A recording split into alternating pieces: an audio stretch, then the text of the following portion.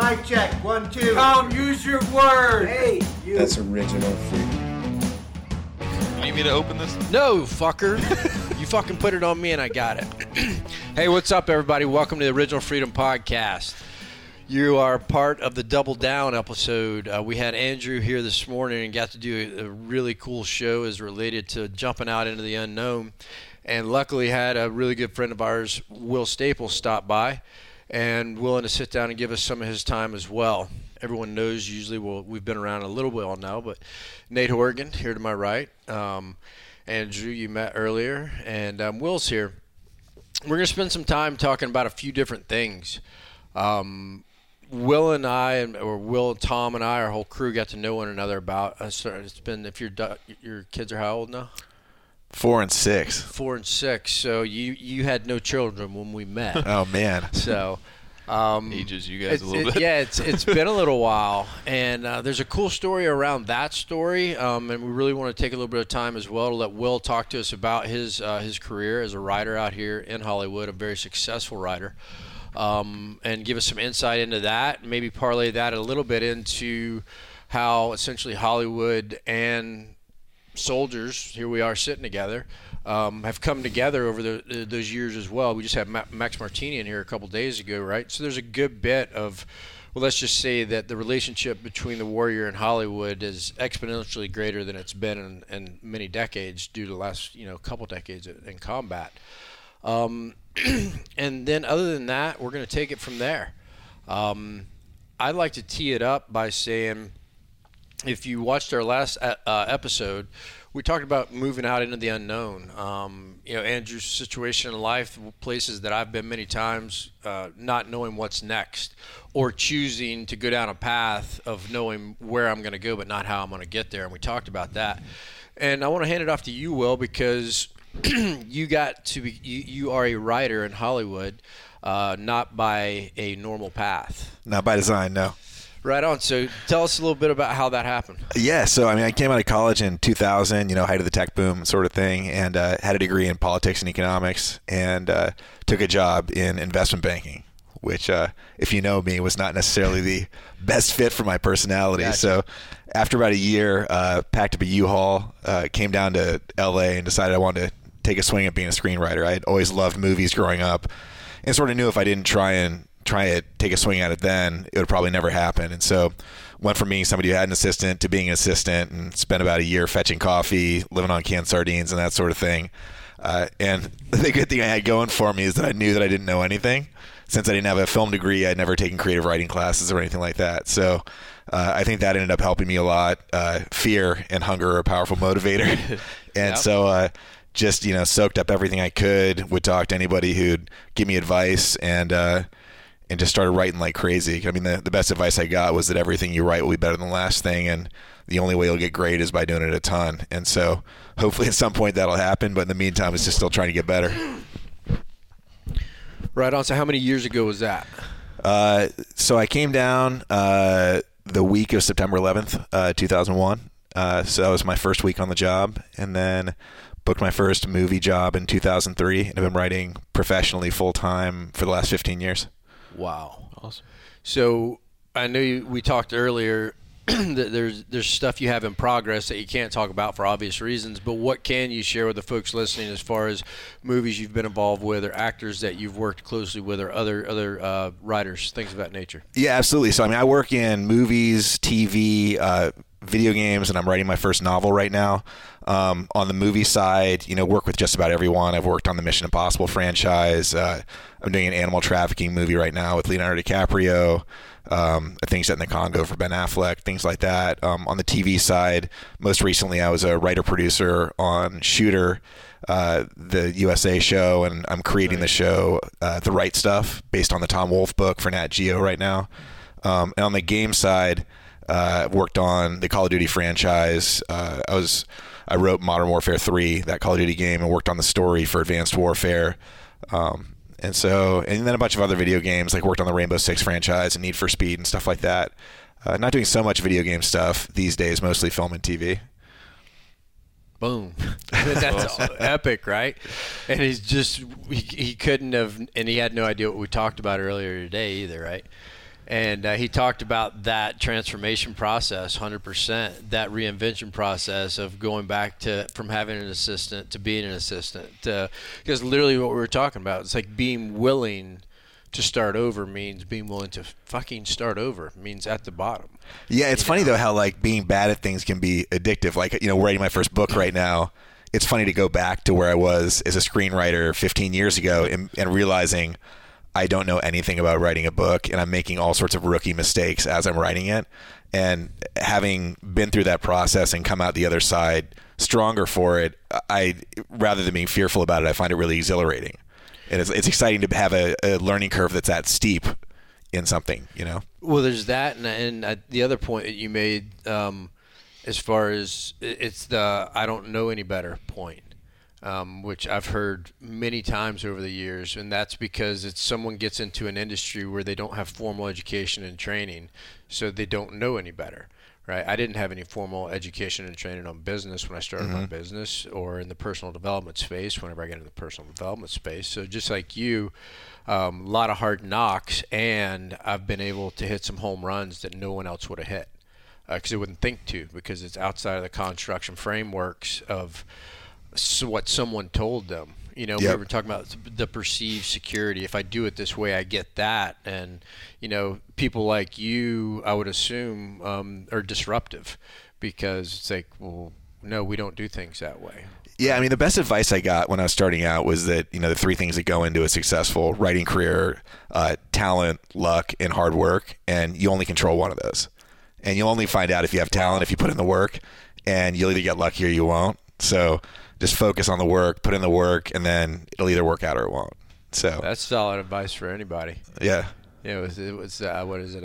Hard work beats talent when talent doesn't work hard. It's like you get the people that settle on laurels. It's back to, there's the age-old debate: are leaders born or made? And I'm like, it's no different than saying, everybody can lead. Everybody, assuming that we have all our, capabilities. Everybody can play soccer, but not everybody can be in the World Cup. Yeah. Right. So the hard work piece, and there are people that have the gene that don't use it, and people that never had it that will work their ass off. Right. Yeah, absolutely.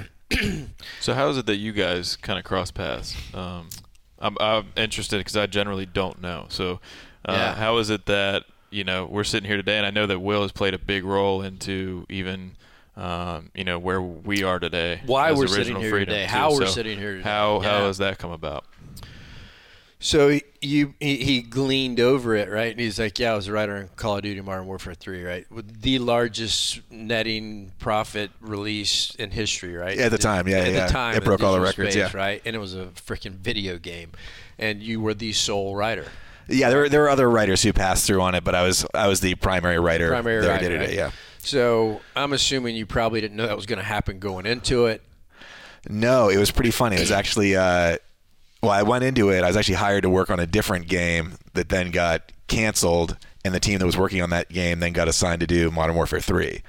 And the irony is the only reason I had taken on the other game was because I was such a huge Modern Warfare fan that I was like, even if I can't write Modern Warfare, I'll work on this other bootleg thing that they're doing. Wow. And so I signed on for that, and then like, actually, can we move your contract over just to work on Modern Warfare 3? And for me, as a huge fan of the franchise, that would be like getting to write the next Star Wars movie or something. I mean, that was when I first played those games, it was extremely eye-opening for me because the level of verisimilitude in those, there was just so much research that they put into those games, and to see, what a contemporary war would look like brought to life fictionally on screen. Sure. Nobody in Hollywood was doing that. And so as somebody working in Hollywood, I was like, oh my God, like these people are telling the story the way it should be told. And I would love to be telling that story too. And so before that, I had just been working on like historical dramas and things.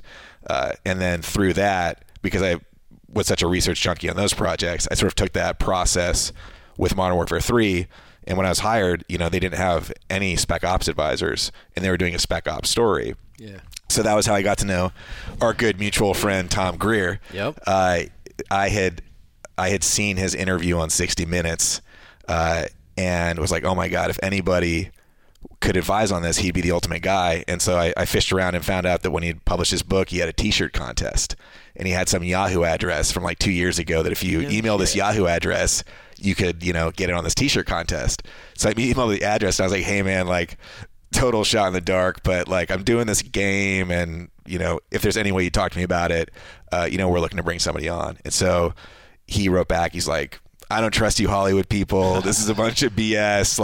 But I gather people really like your game, so I'll talk to you. So he flew out, we hit it off, and then he and I became good friends, and he didn't have any interest in doing any more Hollywood things after that. He just wanted to work on that one game. But as a result of that, because of our relationship, he started introducing me to other people in his world who he thought would be good relationships to have. And so that first relationship then tentacled out, obviously, to meeting you and your brother, and a bunch more people from there. And subsequently, my movie writing then transformed as a result of that. And about half the stuff I do now is espionage, spec ops, action stuff, and the other half is still like fancy dramas and things like that about social issues. So back to how did we meet? So I'll give you kind of my side of that story, right? So Tom Greer was Tom Spooner, my brother. There's a lot of Toms, so on and so forth, but was his first troop commander. And so after I had gotten out, and I didn't know Tom Greer at the time, he had, when I got to unit, whatever, we didn't really cross paths. And unfortunately, by the way, Tom passed away. And I know that Will and I sit here and talk about him with no other intent than to honor that dude. Because what an amazing just human being. Yeah, absolutely. Right? An epic dad, epic husband, epic freaking warrior. Actually did some stuff that I would say he got a lot of shit for that really, truth be told, was nothing more than truly courageous aspects of who he was. At least he had my respect, and because of him and his desire to help people, and he did that for folks that got out, right? I had gotten out and Tom was on his way out. And because of Tom Greer, not just to you, he was literally the one point of the entrance to all the success that me and Tom Spooner both have had in business. Wow. Everything. One guy. Because he got me into consulting in the nuclear power industry, which we used to pay a lot of bills. And then he called us. Now let's take it back to your question, how did we meet? He called Tom and I and said, hey, I consulted on this video game, little one called Call of Duty Modern Warfare. And the writer's a cool dude. He's a friend of mine now, and he's got some friends, and they just want to hang out and shoot guns and do cool shit. So Tom and I have not too many nickels to rub together at the time, and we're like, this ain't free, first off. And he's like, okay, they know they got to pay, but they're not going to pay what I know you want to pay. I'm like, all right, fuck, what can they do? And we pretty much broker as fair a deal as we could, to where we got a little profit and a little scratch. And these guys fly into Rock Castle Shooting Center, Park Mammoth Resorts, Kentucky. Nate Noble, and we do a 3-day Shrub Fest with these guys. So they show up, and we literally just forged this immediate friendship with these cats who are nothing like us. Just totally 180 out. And that event was really cool because for many reasons. One was that Brian Anderson, who was a triple amputee and a friend of ours, had published a book not too long prior called The Point of No Return, and that's what we were talking to Max about. Gary Sinise wrote the foreword to it. It was super successful, and Brian and I had met because my book had just been published, and Nick and Nate had given Brian a copy of my book, and vice versa. So literally we meet over the phone, have a good talk, and we knew we had this, we used to call them fun and guns back there for them, because they weren't coming for leadership development, personal development. They were coming to fun and gun. Research. Research, yeah. Whatever you put on your taxes is between you and your accountant, bro. I run my own business too. Research is important. We were conducting research, for the record, if there's any IRS agents out there. And that's what we did, is just got to know them. Right? A writer, a couple writers, Toby managed talent. Yep. Right? And we invited Brian to come hang out with us. And this was kind of a social orchestration that they didn't get a vote in. there were two different things you guys didn't get a vote in. One was that y'all were going to hang out with a triple amputee. Yep. And they didn't know it. And when you get a chance to meet Brian, because he's just one of the most epic humans you'll ever meet. The guy has one good hand. That's it. He was double amputee above the knee and then left hand. He'll tell you the only reason he has the right hand is because he was violating protocol and smoking because he had a cigarette. That's why he's still – as far as I know, you're still burning, brother. I don't blame you.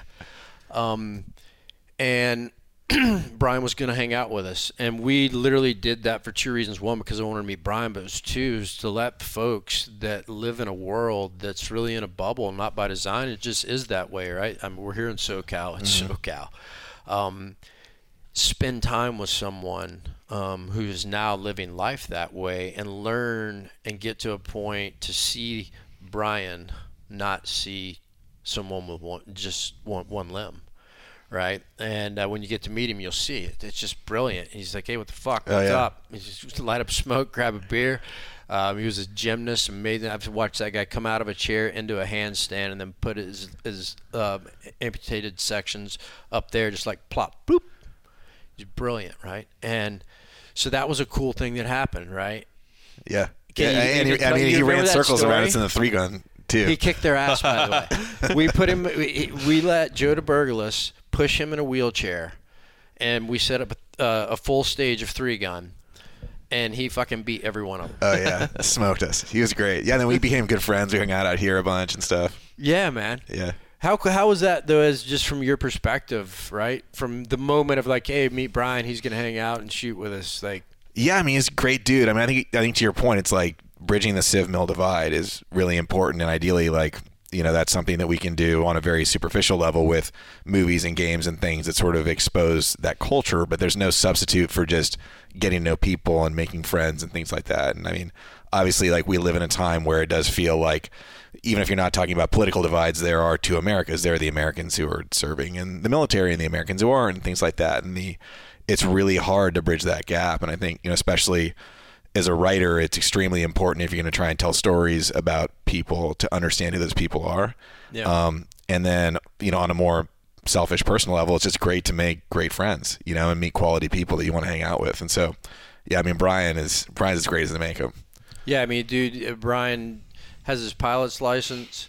He snowboards, he skateboards, he surfs, he doesn't. I mean, yeah, he has. And he's also a big part of development in the wheelchair industry and a couple big nonprofits. At any rate, Brian, we want you on the show. We'll get there. So we met and hung out and shot for a few days. And if I could, I'd like to segue into another thing you guys didn't get a vote in, which was, you know, you and Tom did a podcast, and he talked about the veteran experience, right, and the power of healing through warriors telling their stories to society and not other veterans for the sake of unburdening the load. And our very first one Tom talked about was in that, you know, cave up in Kentucky. And so the second time we did it was with these cats, their crew, and anyone else we could get. And what we didn't know and you didn't know is we were literally figuring out and starting something that would go on to be part of healing massive amounts of people. Mm-hmm. And if you could go back in time, I don't know that I ever asked you totally, like, even like what imprint did that leave on you? Because I think I told my story that night. Yeah, my memory serves me. Yeah, you did. Yeah, I think the imprint it left on me, and I think it's interesting bringing it up in the context of the fact that we just had an election, is that, like, as a citizen in a democracy, you know, we elect people to make decisions on behalf of society, and those decisions have consequences. In our personal life, we make decisions all the time, and we deal with those consequences directly, yet we elect people who choose to engage in conflicts, and we send people to engage in those conflicts on our behalf, and we don't live with the consequences of that. And I think it's really important as American citizens that we participate in the consequences of that, and not that we should feel bad or sorry for people, but we should understand what we as a society sent them to do, and we should ideally take as much of that burden on as we can, you know, and obviously participate in the healing process if there's a role for us to play, you know. And I think that was the really profound transformation for me coming out of that was feeling a real sense of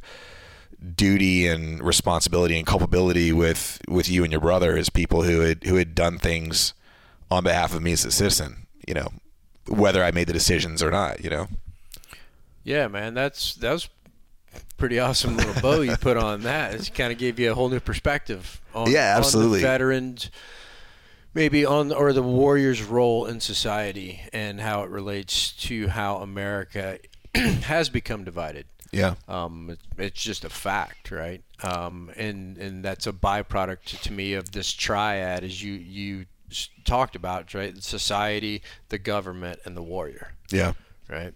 And then what gets forgotten is that these folks elected these folks, and then it's like, how the fuck are you going to have any judgment over here? Yeah. Right. And then there's folks take that to extreme. Oh, so you're just mindless? No, I'm fucking mindless, right? It's back to having the conversation. Yeah. Around what reality is. Right. But we can only defend ourselves if we have a functioning chain of command. The chain of command ends with civilian elected officials, and we elect those officials. And so ultimately we have a direct line of responsibility to the things that we send people to do and to taking care of the consequences of those actions. Right, and the consequences that I know you're talking about, right, is taking care of folks after the war, after they come home, when they're done, right? Well, you guys engage in really emotionally traumatic and physically traumatic activities. That's sort of the nature of the job, and for us to not acknowledge that is going to come home with you and be something that we all need to participate in helping out with is irresponsible on our parts if we don't feel that. Right on. Yeah, it's cool to have been able to be able to look back and go, wow, look what that turned into. I mean, that Tom uses that at Warrior's Heart. We used it. I've got a buddy, Kelly, that was going through a lot. Literally took him in that same cave. He told his story and left there lighter and gave him the entry point into greater healing. Yeah, and it seems like there's also oftentimes an instinct on the part of the warrior to not want to burden society. Sure. With their stuff. It's like, I chose this job. I went off to do these things. You don't have to wear that.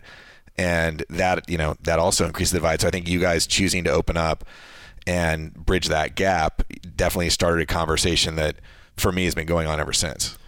Right. And so let's take it to the light side of that relationship and really parlays. I'm not going to go deep into what I've coined as the cycle of freedom, which is what we lack right now is overall reverence for all aspects of this cycle of freedom that we have created, that we have as a society, and everyone has a role in it.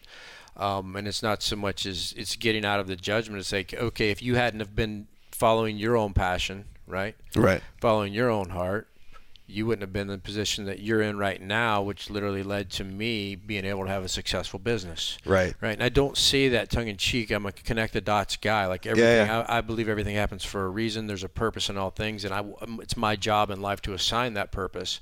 Right. So one of the purposes in meeting you was that I met Jeremy.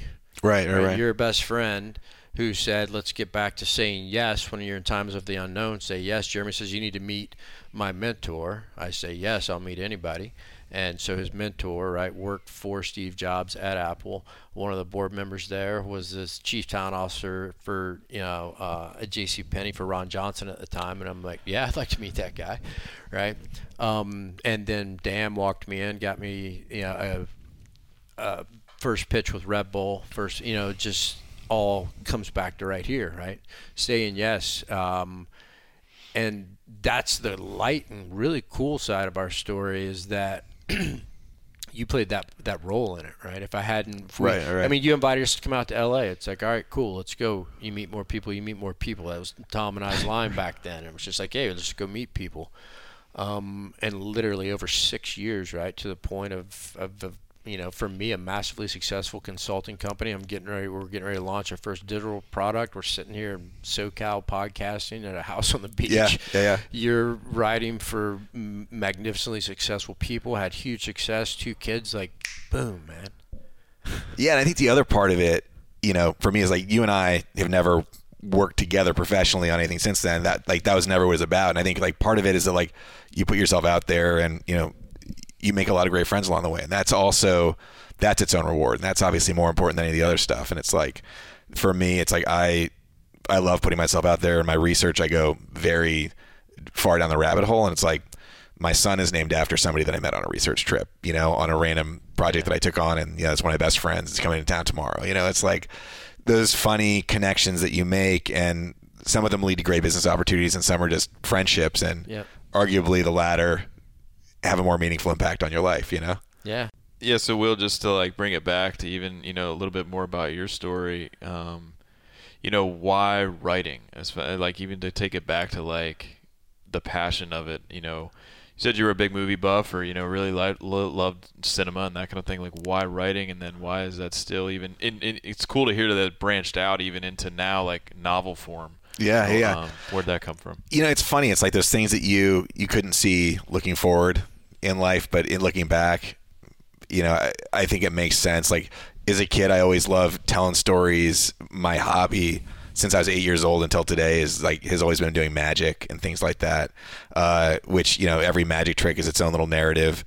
And then like I, by nature, am a serial hobbyist. Like I'm not somebody who is like the best at one thing, but like I sail boats, I do the guns with you guys, and magic, and I'm a pretty competent tiki bartender, and all sorts of various things like that. Yeah, it's like jack of all trades. And so I think for me with writing, it's very much suited to that personality type, and that I get to drop into a world, try and develop a level of mastery and competence in that world, so that I can write people who live in that world, and then you let it go, and then you go into something new. And so, at any given time, I might be working on something about the deep web, and it's like working with crypto anarchists and people like that, trying to understand the vernacular of what they do.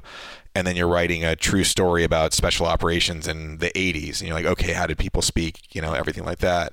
And then, I'm right now working on an 1870s bank robbery story. So it's like I've got to understand what was going on at that time, how are banks being robbed, and just it's a very sort of fun way to bounce around and immerse in different things. And I think one of the things I've always loved about writing in the genres that I write in is it's like I'm not somebody who's always had these stories I need to get out. Like I don't have all these personal things I know I want to say.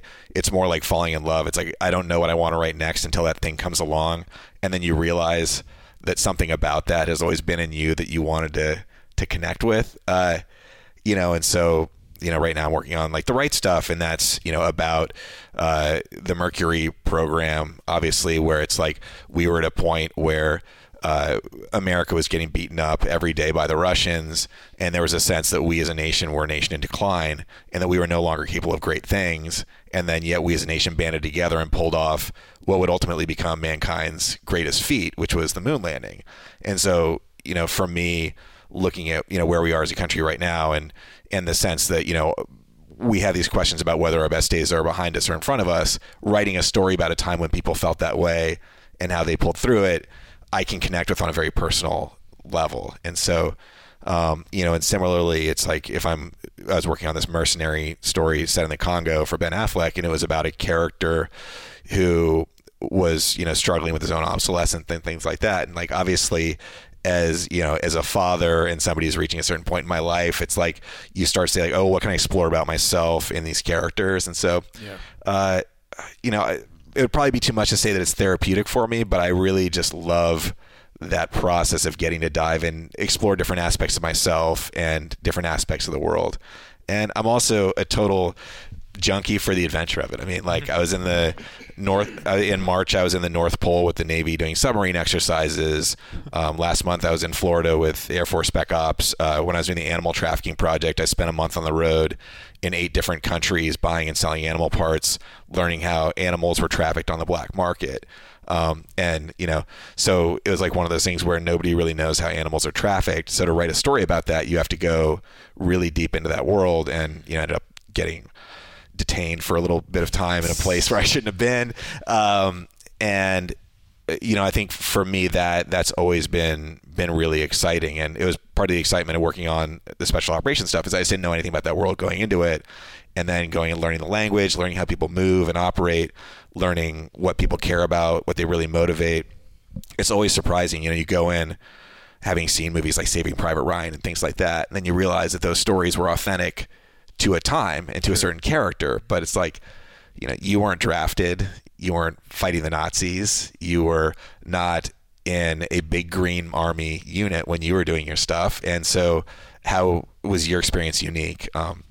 And, not to go on and on, but I think, one thing that I found. Man, it's good stuff. Go, brother. One thing I found in my writing is like ideally storytelling is about truth, right? Like we tell stories so that we can reach some essential truth about some experience. And I find that like, for me, it's not about the facts, but the research leads to facts, and you can't have truth without facts. So it's like you do all the research, you gather all the facts, you formulate an opinion about the truth, and then you let go of the research and the facts and try and explore that truth that's based on facts, because ultimately I'm not making documentaries, but if I'm writing a character who is experiencing things like what you've experienced, the only way to write that character is to understand the facts of what you and your brother and other folks have experienced, and then try and compile that, or distill it rather, into something essential that you want to explore.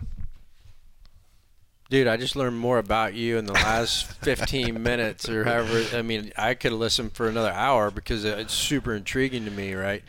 And I think if you heard anything, you talked to a guy who was an investment banker who's a super passionate storyteller, right? And he followed that passion. That's just badass. And like, I've always been impressed with your success, but it was super cool to sit here because we've never had that conversation right there. Right. Like, hey, what makes you tick? That's what, Nate asked a question that I'd never asked. So I was like a fucking little kid. I'm like, that's cool as shit, man. Because I'm sitting there like, I used to geek out on explosives like that, right? Yeah, absolutely. Learn all the aspects of everything. Now I geek out on, the spiritual, whatever it is. I'm like you. It's like I find something and it's like I love figuring out how it works. Yeah, and sometimes and why it works. Yeah, and I love like subcultures and narratives within subcultures, and I'll come across these things and all of a sudden I'll just get like obsessed. So like for the last like 4 months, I've been obsessed with like American tiki culture, right? Because like I started learning about it, and I didn't know that was a thing. What is American tiki culture? So it's actually incredible. So it's incredible. It's incredible. So, and it's like, it's one of these things I'll never find. I'm desperately trying to find a story to write in that world because I love it so much.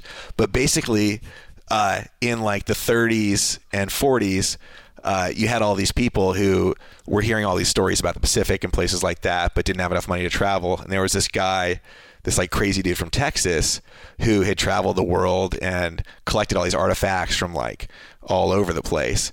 And he decided to open a bar that would be like a vacation in a bar.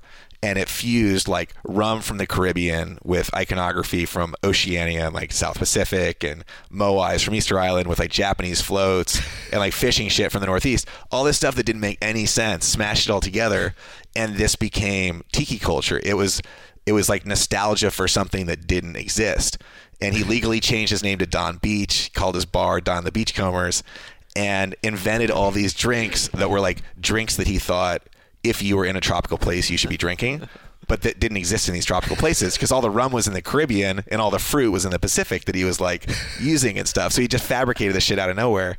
And then all these other people started making all these like drinks like that and copying them. And he had Chinese food, so they had to have Chinese food. No reason to have Chinese food at a tiki bar, but why not? So they all started copying it, and then all of a sudden people were going to Hawaii and being like, wait a minute, there's no Mai Tais here. Like, well, yeah, the Mai Tai was invented in California. Like, all this stuff was from California. So, and the missionaries in Hawaii had made a point of erasing all the Polynesian culture, Polynesian architecture, and stuff like that. So all of a sudden in the 50s, they start having to build all these like Polynesian structures and setting up like tiki joints in Hawaii and places like that and exporting it to the places that it was ostensibly referencing. So I just love the idea that you had this whole like crazy culture, and like all the music was like this weird white guy bachelor pad music. It was all like, it was all like Stone Age adventures for the space age generation. And, so I got like super deep into it, like way of all about it. And so this sounds like it should be a series, by the way. I know. Like, tiki, I mean, if you merge 90210 with tiki culture, what would you have? Yes. Right? Yeah. You taught me that. I think it that's the Hollywood thing. Will taught me that. because I was early on in our bromance, we had talked about like, hey, we should do something. I don't know what. Like I've written silly shit and sent it to him or whatever, but he was like, no, Scott, you have to merge. Like in Hollywood, we say, you know, this is Transformers meets Madagascar. Fucking whatever, right? Writes itself. Right, and I would be like, oh, okay, so that's a transformer in the shape of a lemur. All right, awesome. Right? Yeah. Who is attracted to me? Keep going with Right? it. Come on. So he taught me, he's like, you have to talk in these analogies that are the mergence of two things that are going to birth out what it is we're going to talk about. Yeah, Right? there you go. Yeah, But it's just funny because we I'm all know paying attention. that you come from a very limited pool to actually reference in that I mean, scenario. I understand deployment movies. I know them well. If you want to talk Tombstone, Pulp Fiction, things of this nature, we'll go line Madagascar's for not line. a bad movie, though. What's that? Madagascar isn't a bad movie. Oh, Madagascar's great. Great. He's got his kids aren't old enough yet. He'll get it. He'll get there. So I found in your world that one of the more divisive films is the Expendables series. Like people tend to either love it or not love it. Where do you fall on that? I'm down. Yeah. Yeah, I'm down. Yeah, I like it. Yeah, I'm down. Yeah, it's good, stupid. Okay. Yeah. And because it's more escapist, like, because there's other 'cause movies they're that we not won't trying, discuss that right? you've been concerned tried to be realistic but weren't realistic. Yeah, it's like I mean that's like I dig. What was this? It was fucking Tropic Thunder, right? Yeah. Like Oh, I yeah. mean, like just fucking go big. Nick Nolte, come on. Yeah.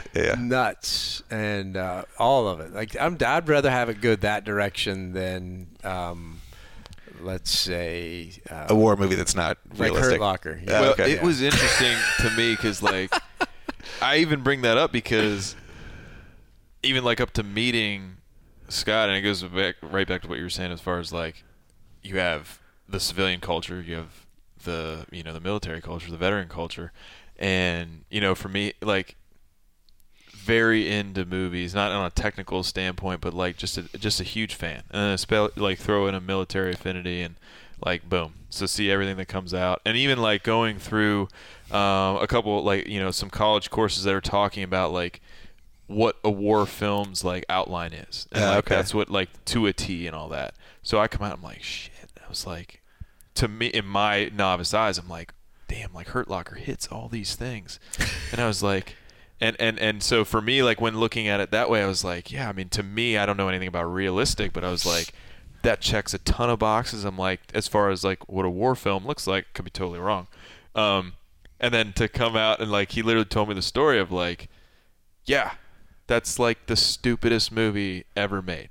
And I was like, what won Best Picture? Like, Yeah, what it are is you funny. talking It's about? funny that it's such a divisive film because you know people, you know, in the movie industry like myself, I'm like it's a flawlessly told story, flawlessly directed, flawlessly acted, and then you talk to people in that world like, yeah, but he wouldn't do that in the suit, you know, or whatever, and it's like for me, I'm like, okay, I felt all the things I want to feel watching a movie. Oh, and so you know what's funny is I'm the asshole when it comes to those, and Tom's the total entertainment guy, and so Tom.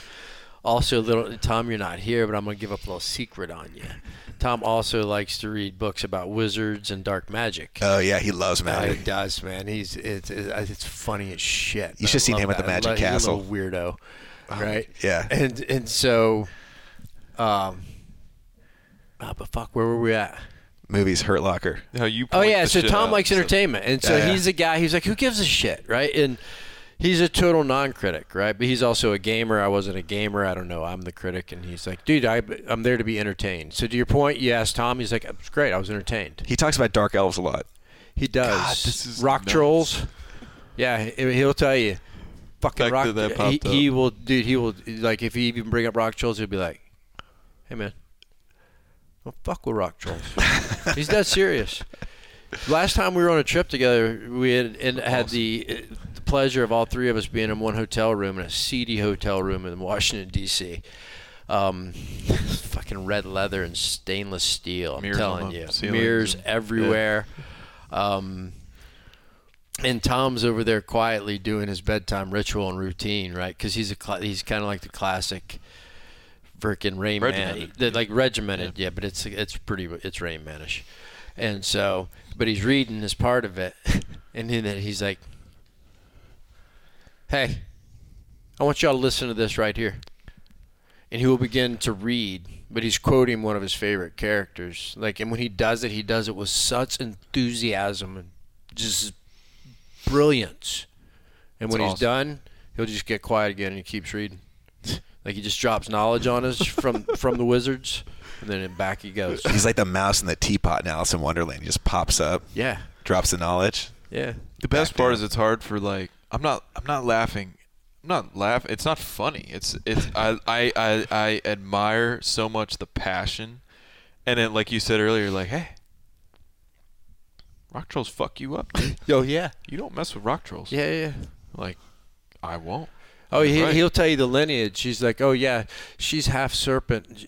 Her mother had, was taken over. A Dark Knight came over, and so she's, and he'll give you the lineage and rundown. Yeah. Wow. It's a book that's like 900 pages too. It's like, how do you sit here and read this? I know he made it through high school without reading a book, just like me. So he reads a lot now. That's awesome. Learn a lot. So, Andrew, you've now spent all day with us, which is really awesome, and was super podcasting with you earlier. And I think for sure there's some things that came out of Will's story and things we've talked about that parlayed back in. And not that we need to go there, but kind of you've been sitting over there taking this in. I just want to toss you the mic for a minute. I think the coolest thing listening to his story is how much passion he has to getting into learning about what he's writing about. Like, actually submerging himself in all that content and almost mentally putting himself in that time era to speak, to actually understand everything is amazing. Like, that just blew my socks away. I think what the coolest part too is just to see, just also coming across somebody that has such is in and doing something and went out and has now worked their way to the point that they are doing something so much that they love and are passionate about. Like, it's always cool to be around those people, because that's the minority of people. I would think. It's a gift to have a career, a passion turned career. Right, and it's always cool to even to hear that story as well, as far as like you're not starting out in that and taking that leap, even if it's early on, to like, I want to see this through. Yeah, it's been great. I mean, it's really fun too. As somebody who loves stories, I have now an excuse to ask people about their stories too. So like learning about the space program, getting to track down the nurse to the Mercury guys, who's still alive, still super sharp, and was happy to share all of her stories about all the hijinks with the astronauts and stuff. And you just have those moments where you're pinching yourself, and you're like, wow, I'm sitting here talking to somebody who in the 1950s was working with the dudes who we were going to send up to space, or or moments where it's some hacker wants to meet up with you in an underground basement hot tub at some weird spa in Koreatown, and it's you end up naked having some conversation about hacking at 2 a.m. Some of the research gets pretty crazy. When in Rome. How long does a research, what's the time frame? How long does that take you? Yeah, I mean, it depends on the thing. I mean, if it's doing a fictional special operations story now, I'm sort of online with that. I know how to tell stories in that world. Usually, that's old hat for Will. Oh, it's old hat. In my sleep. But if it's some new world, especially a world that's really a specific subculture with its own vernacular, it usually takes me about a month. I mean, the animal thing, I spent 30 days on the road in northern Thailand, the Golden Triangle area of Myanmar and Laos. I was in Hanoi, Macau, Hong Kong, doing anti-poaching operations in Mozambique and South Africa. Just because you're trying to write people that live in a very specific world, and if you don't tell those stories right, what's the point of telling them? Because the whole point is to expose an issue. So yeah, it usually takes about a month. Some can take longer though if it's something that's really inaccessible or something really sprawling. Yeah, I was about to ask, what was the biggest struggle you had to connect with as far as the topic? The one where I was the most lost was the animal thing, because it was one of those things where I got hired. There were these 3 actors who were wanting to produce a movie to star in together because they were all really passionate about the issue, and I came on to do it, and then realized very quickly that that with animals, so animal trafficking is like narcotics, where production happens in the third world, distribution happens in the second world and consumption happens in the first world. With drugs, we know about coke being grown in South America. We know that distribution happens in Mexico, and we know that it's purchased in, LA and New York, wherever. Hermosa Beach. And I don't know. Hypothetically speaking, I'm sure. Well, yeah, and, out a time or two here. I'm sure that happens. But with animals, once I was hired, I was like, okay, because it's not a law enforcement priority. There's very little known about it. So we've seen a bunch of like great National Geographic magazines about like sad animals being slaughtered in Africa. You've seen stories about animals in markets in China, like the animal parts there. But that's like if all you knew about cocaine was South America and North America and you didn't know about the cartels in Mexico, you'd be missing the biggest piece of the story. And it was the same thing with animals. And it turns out that all the transshipment points are in, mostly in the Golden Triangle and Vietnam. And because, if you think about it, you have stuff coming from Africa and ending up in Asia. That's like not just a big geographic divide, but a cultural divide and a language divide. So how is it getting from A to B? Right. And that was like a really challenging connection to understand. And so, it involved everything from like going into warlord controlled regions of Myanmar and buying rhino horn chunks and then sending those chunks to a lab in South Africa in Pretoria, where this woman has like DNA samples from every rhino that's been killed in South Africa and actually matching the samples to the individual rhinos that were killed and knowing when it was killed. And somehow in 5 days it made it to this place. And so, a lot of it was just trying to understand that world. And then the one that took the most time was this, The Right Stuff, the space story, just because it's such a big story and it's a story that a lot of people have a lot invested in terms of their own curiosity about, the passion. It's a very technical world. So, that one is like flying to Cape Canaveral to go to launches and meeting with astronauts, going to Houston and meeting with astronauts there, going all over to Edwards Air Force Base and meeting with all the test pilots. You have to understand test pilot culture, and then meeting all the survivors of that era. And then also just trying to, talk to people who were alive then and, why did this story matter to you? Why did you care? And, as always, the truth is always like so much stranger than fiction. You get into these things and people just start telling you these like crazy stories. And most of the time you're like, I bet the nurse had some good ones. She had some amazing ones. She had some really good ones. One of the amazing moments she was talking about was like, she was the only woman at the Cape when they were opening up astronaut operations in Cape Canaveral. And so, here she was with these guys, and she had such a close relationship with them, and she would fight with like cats and dogs with these guys. They were all these like very alpha male dudes. Some of them had sort of misogynistic streaks. Sure. And she, wouldn't take their crap. But when the surgeons would come in, these guys were heroes. They were gods to them. And so the surgeons would like go to draw blood and their hands would be shaking because they'd be so nervous. They'd be like, oh my God, this is Alan Shepard. Like, I'm drawing Alan Shepard's blood. And they'd be like, no, get Dee O'Hara back in here because she's the only one with a steady hand because she didn't care. Yeah. And, those sorts of fun things. Beautiful. And like, they were always pranking each other.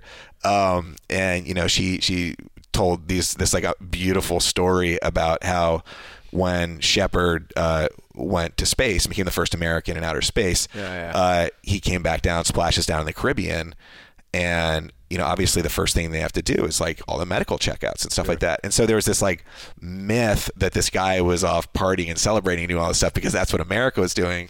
But in reality, like he was having these like private moments with her, and she sort of talked about this like the night that America was finally in the game in the space race, and it's just like her and Al Shepard hanging out. Wow. And like here's this like young woman who's in her 20s who, while these guys would be opening baseball games and doing ticker tape parades, because she was the nurse to the astronauts, she'd be opening like the local supermarket, and things like that. And it was just like one of those parts of history where you're like, wow, this is a really interesting story. And as a storyteller, you're like, that's the story you want to tell, and how those people relate.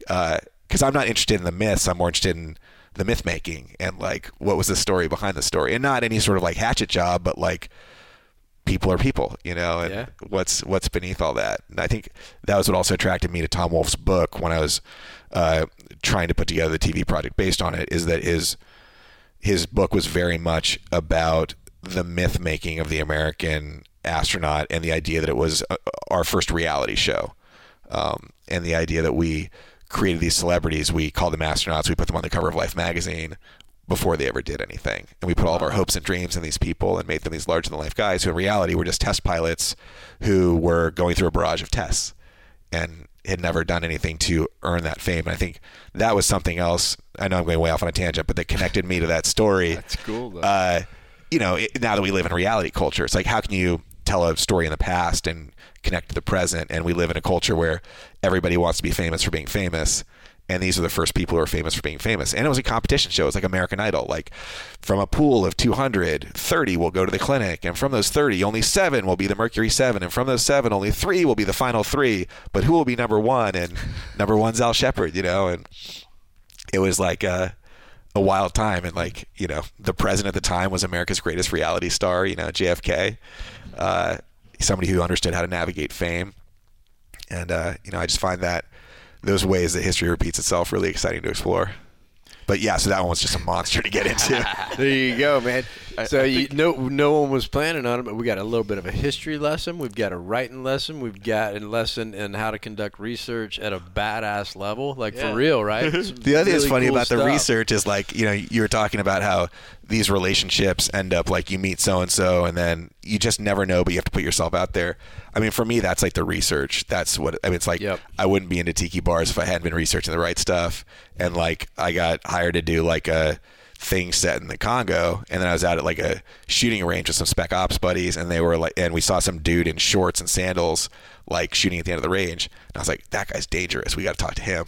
It turned out he was like this crazy Australian guy who was doing anti-poaching stuff in Africa, and I was like, oh my god, I'm actually doing a story set there right now, can you help me out? And he's like, yeah, sure. And I was like, where are you staying when you're in town? And he had just started this organization, the International Anti-Poaching Foundation. This was like 6 years ago, which is now a huge nonprofit helping animals. Nice. But at the time, he was just starting out. He had sold a bunch of property. He had been like Australian Special Forces and a mercenary, and then gave it all up, became a vegan, and was like, I'm going to help the animals. It's like, where are you staying? And he's like, I'm staying at a hostel on Hollywood Boulevard. And I was like, oh man, fuck that. Like, my wife's out of town, come stay at my house. So next thing I know, it's like giant, crazy vegan is staying at my house, help me out with this thing. And he was like, hey man, I heard DiCaprio's really into the animals, and he's doing this movie about the animal stuff. And so I introduced him to people who worked at Leonardo DiCaprio's company, so that he could make that connection in the event that there was any way that he could help them out. And they were like, actually, we have an intention of doing this project, but we don't have a script or a writer. And he's like, oh, this guy Will I know knows more about this stuff than anyone. So then I went in and met with them. Then they hired me, and of course I knew nothing about animals. So then it was like, had to go and do the animal trafficking research, and that's Damien, who my son is named after. Wow. I'll be damned. Yeah, so it's like funny small world, and we've been like thick as thieves ever since. The one thing that I would ask too is like, it's super refreshing as someone that loves movies and even not only movies, but true stories told, and not necessarily that it's writing true stories, but to write stories that are truthful in the way that they're told, I guess. I mean, would you say that is something that, would you say that your passion to research and get things right is something that's consistent throughout Hollywood, or that's more on the rare side? I would not. I would say, and I wouldn't say that it makes me superior in any way. I think different people, their passion comes from different places. Like, some people love comic books and the mythological nature of those stories, the sort of larger than life character dynamics, and they're less interested in the texture and verisimilitude and things like that. And so those folks are really well suited to write, superhero things. And when I try and do superhero stuff, I'm like, well, I don't know the physics, and I get like really spun out, not connecting with that mode of storytelling. Whereas other people, there's certain sorts of emotional things that they're interested in exploring in a really deep way, and they don't really care how they get there as long as that emotional experience is something that they're exploring, or they love the genre, like the horror genre stuff. Okay, but I'm gonna let me step in here. So that even being said, the people who write those still would have to go study the comic book world and culture, I would think. Right? Yeah. So I think more so is like, hey, I mean, it's not about being humble, just be truthful. As a rule, would you say that people do as much research you do for every movie we see? somebody somewhere probably is on each of them. I mean, some writers don't do a ton of research. It's just not their process. It's not how they like to. I mean, like some writers will go and watch every movie that's ever existed in that genre to understand how to tell something in that genre well, and that's their really deep research process. And there are other people for whom it's a more sort of instinctual process, and I think it's for them. It's about sort of searching within themselves for what they want to do, and that's just not my process. I find that I sort of need to just gather all this stuff and then see what emerges from it. It's almost like natural selection, kind of thing. And yeah, so I think a lot of people come at it from different ways. I think the people in general, the people who last are the people who work super hard. I mean, there's a reason that there aren't many. And there's your answer. I mean, I mean, really, that's the key, right? Yeah, it's like you go Google your favorite movies and who wrote them. They're all written by people over 40. And it's not because they weren't discovered until then or whatever. There might be one or two exceptions. There's some people who are just like crazy and have some bizarro talent, like Tarantino, who just has his own thing that he's always done. I mean, the outliers, the exception. But for the most part, it's like, yeah, you go and look up who wrote, Saving Private Ryan or any of these movies or Gladiator and things like that. It's like stories that people really love. Unforgiven. It's like these are not like somebody who just showed up and figured it out. They're people who wrote a lot of crap probably for a very long time and then eventually got really good at what they do and are masters of their craft. Yep.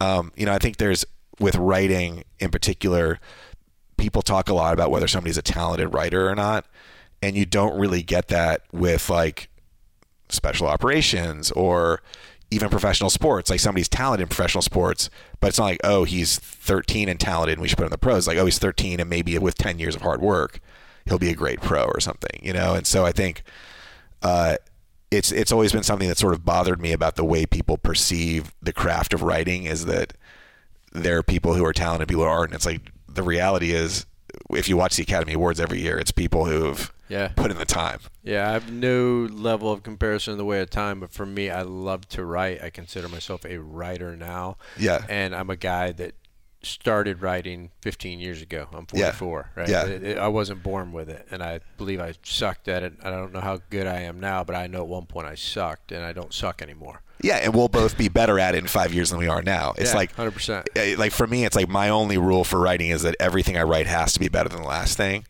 Like that's all. That's I've got that little mechanical bunny, and I want to keep it a little bit in front of me the whole way. I don't want to catch it, And it's exciting. It's a nice challenge. It's nice to be in a profession where you don't ever have to peak. It's like you look at like Cormac McCarthy writing like Blood Meridian and all these like crazy novels and The Road and stuff, and the dude is like definitely a little older than I am, and it's like, okay, yeah, because he's just been getting better and better and better and better and better, and now he's just a monster. Right on. Nate, you gonna take us home? That is. Yeah, that's what I was going to do. Well, fucking get to it.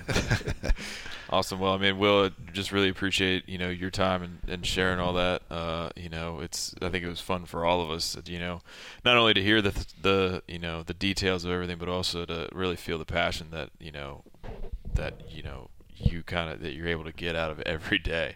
And I know I'd like to thank, my good buddy Andrew, too, for being here and throughout the day and all that. That'll wrap us up for the Original Freedom Podcast. Check us out, Instagram, Facebook, Twitter, at BOGFree, and our website at ogfree.com. Thanks for joining us here again, and we'll see you again next time.